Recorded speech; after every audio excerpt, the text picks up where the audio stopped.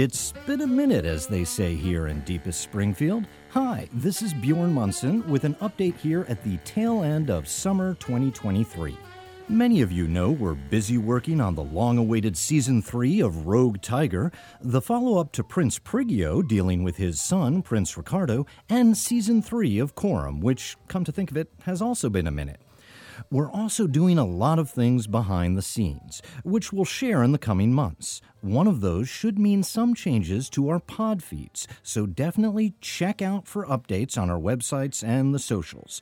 We're going to try and make that as seamless as possible, and remember, our website is just jabberaudio.com. Speaking of pod feeds, if you use Stitcher to listen to any of our shows, that service will be closing on August 29th, later this month.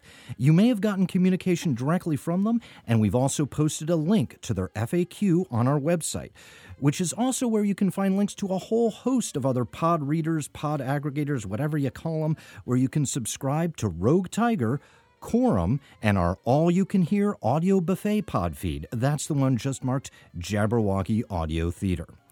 And if you want to hear more things from Jabberwocky, we've been adding a whole slew of exclusive bonus content on our Patreon channel as a thank you to our patrons.